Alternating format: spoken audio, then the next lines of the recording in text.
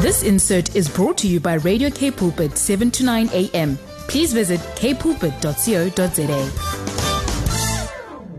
Listeners, what a joy to be with you again this last week, this last Tuesday night in September. And we have our guest here with us again that we had last week. We promised you that she would come back, and guess what? She's here again. Susan Jane Block. And last week she told us about this incredible story that inspired the theme for this month, that is more than conquerors through Jesus Christ. So if you missed her story last time, be sure to go back to the podcast and into me // Frederick, you always say that so beautifully. Oh, yes. So it's K Pulpit website, kpulpit.co.za /podcast/ into me see. And there you will find a large library. Actually, this is the 106th 107th episode that we are recording. So there's lots of other information. Get to the podcast, share it with friends, listen, and see what Susan had shared with us last week. Yeah, and you will not believe it. She's yet another testimony of the fact that through Jesus we can be more than conquerors. And she's been a conqueror of, she said, a 7-time suicide survivor, a 3 times cancer survivor, a twice COVID survivor, and she's been struggling with the addiction of anorexia for a very big part of her life. So last time she shared with us about the trauma of 3 people that died while she was in matric, and also that she was very awkward. Of course, that was a huge trauma. And that after that, that's when all these things started happening in her life. And when you shared, Susan, also about the body shame that you had, that was the root of your addiction. Maybe you want to tell us a bit more about that. Yes, hi. Thank you so much for having me again. It's really great to be here. Pleasure. Yes, with the body shame, it's quite an incredible thing, because you actually, when you're in that state, you hate your body. Yeah. You hate the very body you're in. You feel a disassociation from your body. So the hatred towards your body manifests in some way to try and control that. Right. And when did that start? So that's, as a young girl already, when you had this, did you have problems with overweight, or that maybe that you think? No, I was no, I wasn't an overweight child. I was actually quite tall, quite a gawky girl. And I was a little bit different. My favorite thing was to do was to hang upside down in a tree. But I kind of remember a day when I was about 7, where I probably noticed my body for the first time as a girl, and I felt an incredible shame. I felt embarrassed. I'm not sure why. And I felt like I was too big for my body. Wow, isn't that interesting? So it was a very disconcerting feeling. Absolutely. It wasn't something, it hasn't been something I could really speak about. I didn't speak to anybody about it when I was younger. Did someone make comments about your body? Maybe that could have caused that. I can't quite remember, to be perfectly honest. I just remember having that feeling of just not fitting. I would look down and think, there's too much skin, there's too much of everything. Wow. So I couldn't, that's where the awkwardness, and I was incredibly shy. So going through school, I was bullied at school. I was bullied throughout my schooling. To the one point, the one school, the mistress actually suggested to my mom that she removes my sister and I from the school. Sure. I was a very sensitive, and I am still a very sensitive person. I could kind of pick up a feeling in a room. So I was very conscious of that as well, which sometimes was overwhelming. With regards to food, I remember as a young child, I didn't like some particular foods. I had to sit at a table and finish a meal once, and I remember sticking my finger down my throat afterwards. Going through school with the bullying and not fitting in, I dressed very differently. I wasn't really into the Madonna phase. Yes, my sister had overseas fashion magazines. So I used to take them to my mom, and my mom's a phenomenal sewer. She used to make clothes for me. So I wasn't quite like anybody else. And a lot of the girls around me at school were always on diet, and everybody was dieting. So I still felt very big, and I would try and do that as well. So dieting sort of came in there. Going into later life, I was always very, very conscious of body. I never felt comfortable. I always felt awkward. So then I had my children. I obviously I went to Kung Fu. I was obsessed. When did the obsession start with food? Was that already as a young child, or did it get worse at some stage?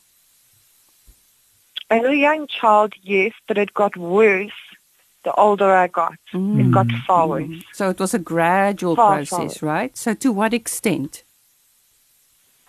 Well, I was taking 30 Dulcolax a day. Wow, eventually, right? Every day. To purge your body, right? And, yes. And I was a master at being able to avoid meals. Wow. So did that happen already when you were at school, or it gradually just got worse to university? It gradually just got worse. It really did. It was always there. I couldn't look at my own body from very young. They call it body morphic disorder. I couldn't see, if I looked in the mirror, I couldn't see what I looked like. So you didn't see what was really in the mirror. You saw something else. That's part of the delusion, right, of anorexia. Yes. Yes. What interests me very much, as you were sharing, there must have been a huge impact on your relationships, your relationship with God, with others, and with yourself. And I can hear with yourself. How did your other relationships feature during this time? It hurt people. It hurt my children. My daughter in particular. She took on the role that she needed to save me.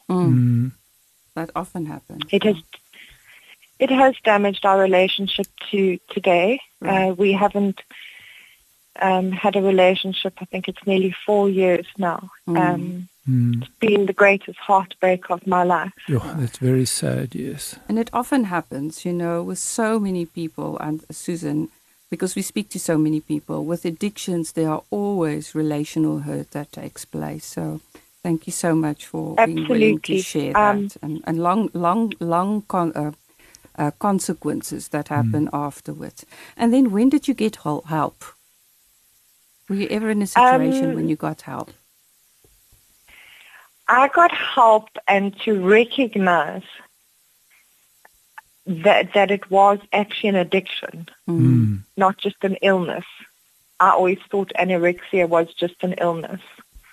a mental illness. So maybe you can tell us a little bit more about that after the break, because I guess that's going to be a long story. So let's take a quick break. Welcome back, listeners. And just before the break, Susan Jane was sharing with us some of the relational effects that the anorexia had for her. We just continue with that, what you like to share with us? Yeah, before we get into the help. Yeah. Thank you so much for having me back. Yes, with regards to relationships, I hurt people and I got hurt. And the one thing is I really hurt people that I don't have contact with a lot of my family, my sisters. Is I have hurt them through addiction. I got hurt too. Yes. But the thing I've realized is being an overcomer is that nobody could have hurt anybody as much as I hurt myself through this. Absolutely. Yes.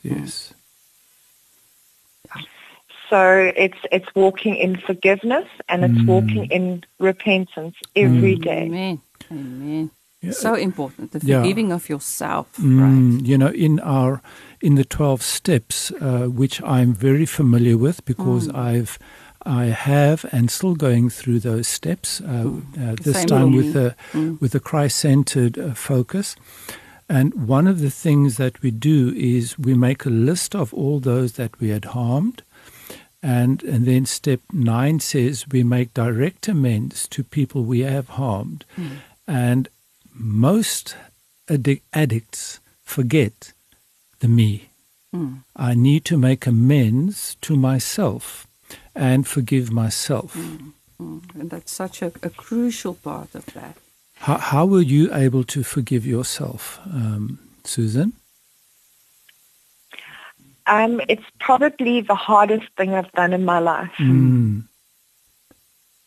Because I just, to go into full repentance is to forgive others, forgive yourself, repent of your sin. Right. And I couldn't forgive myself. Sure. And then what helped you to get to that point? I had to believe that God made me beautiful in His eyes. So you had to... That God loves me. He made my body good. Everything God makes is good. Yeah. So you had to literally replace your erroneous belief with what God says about you, your Christ-centered identity. Absolutely, yes. And I had to go very deep into it. It took many months for me to go. And I think that's why the Lord took me away from everybody, to be able to go into that total healing with nothing around me and to be able to say, I am alone, but I'm not lonely because I have Christ. Yeah. Because He became a living reality to you during that time, it sounds like.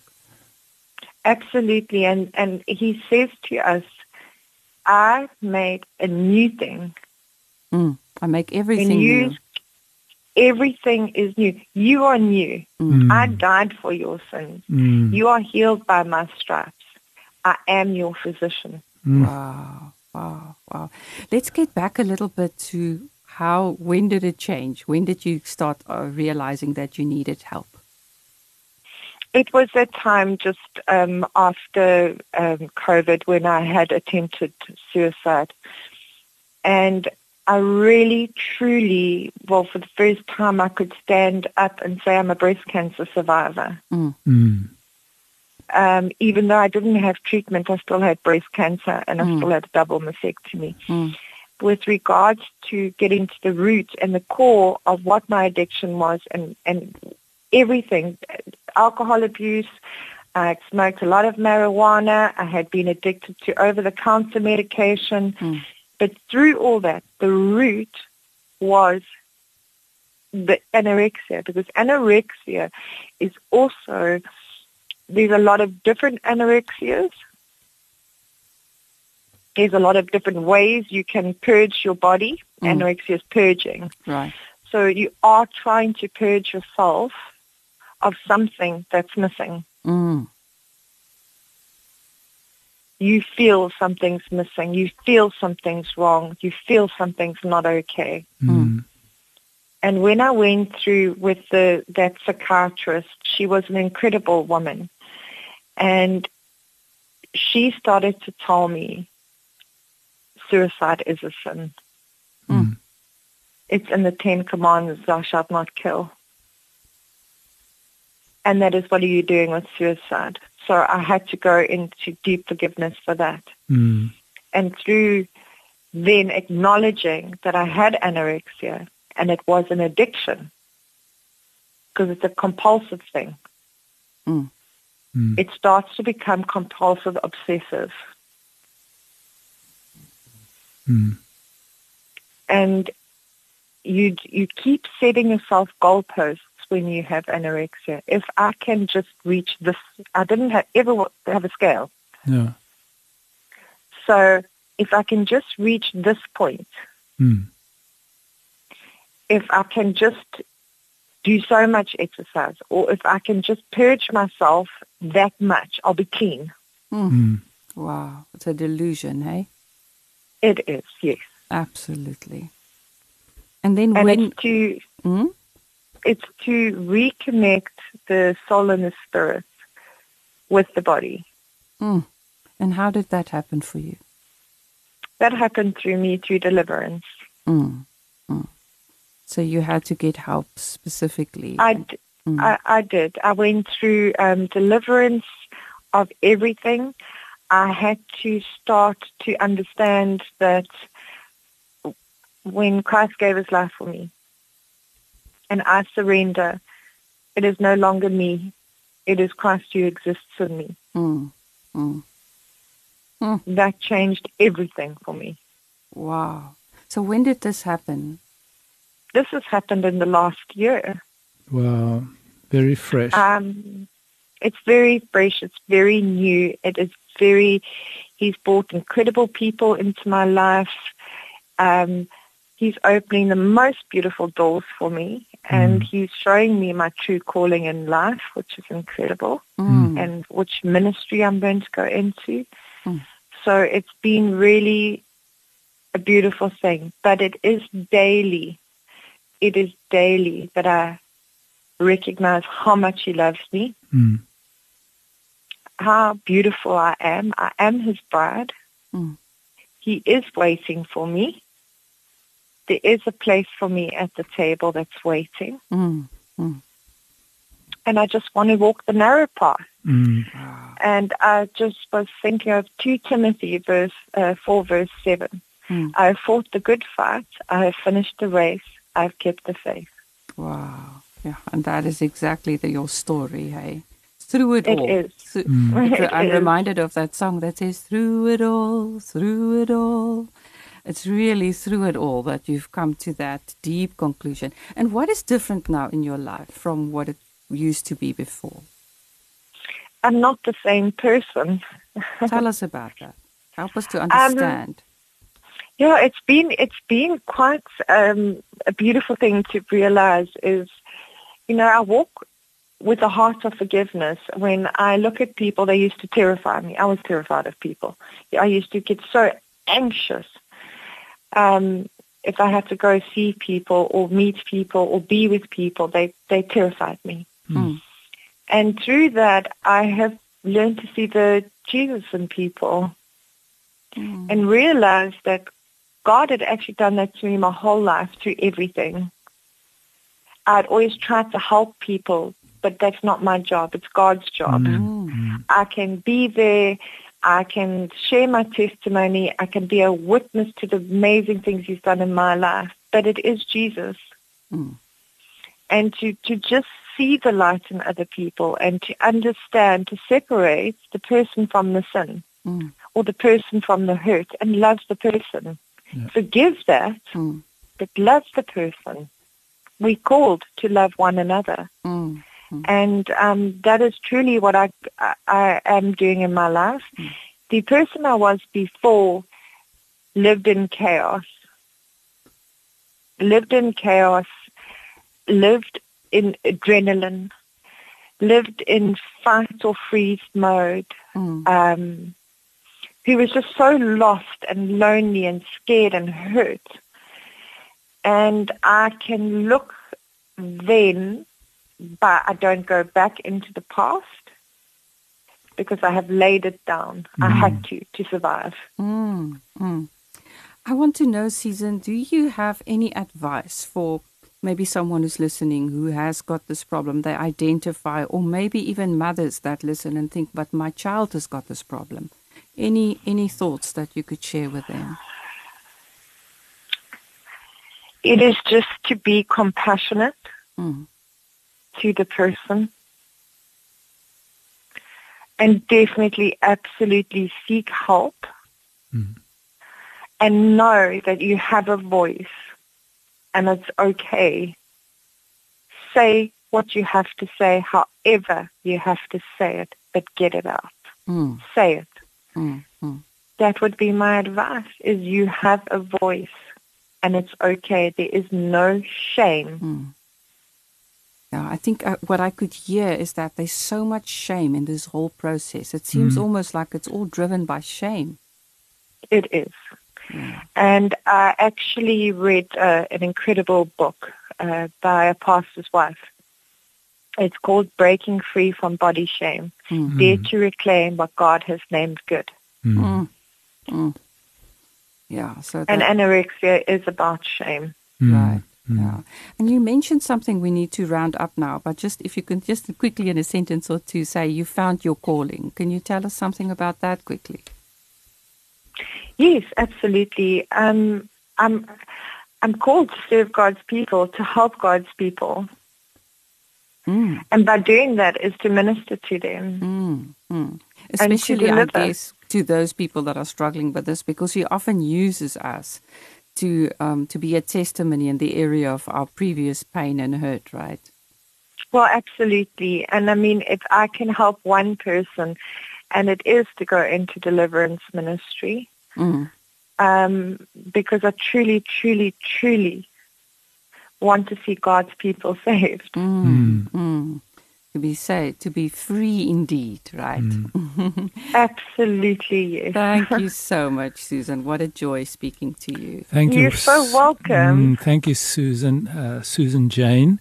You're welcome. Yeah, it's really been a privilege, and it's almost an amazing, flabbergasting story to see how God had been involved in your life long before you even had these problems. Long before you had the challenges of cancer and of COVID and of suicide and anorexia. So we truly see how we can live in victory, how we can live as conquerors. In spite of all these things that we have gone through, and that God in Jesus through the Holy Spirit takes us through. He doesn't leave us where we are. He redeems us. He redeems. And that's the slogan of our program.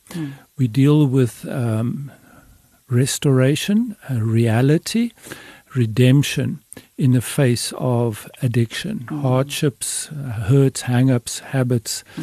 And we really can see how the Lord has helped you to be a conqueror.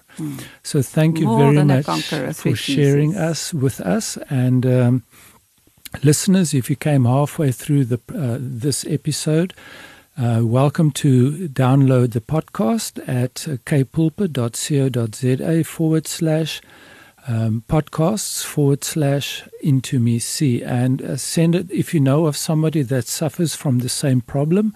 Please send this to them because we want to give hope where there is hopelessness and order where there once was chaos.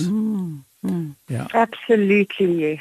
So, and we end off with this: we are more than conquerors through Jesus Christ. Doesn't matter what the addiction, doesn't matter what's the problem, but Jesus can help us and He sets us free. Amen. Thank you, listeners, for being with us. Thank you so much, Jane, Susan Jane, for being with us. And You're welcome. We'll see each other, the listeners, again next month. Same time, same place. God bless. This insert was brought to you by Radio K Pulpit, 7 to 9 a.m. Please visit kpulpit.co.za.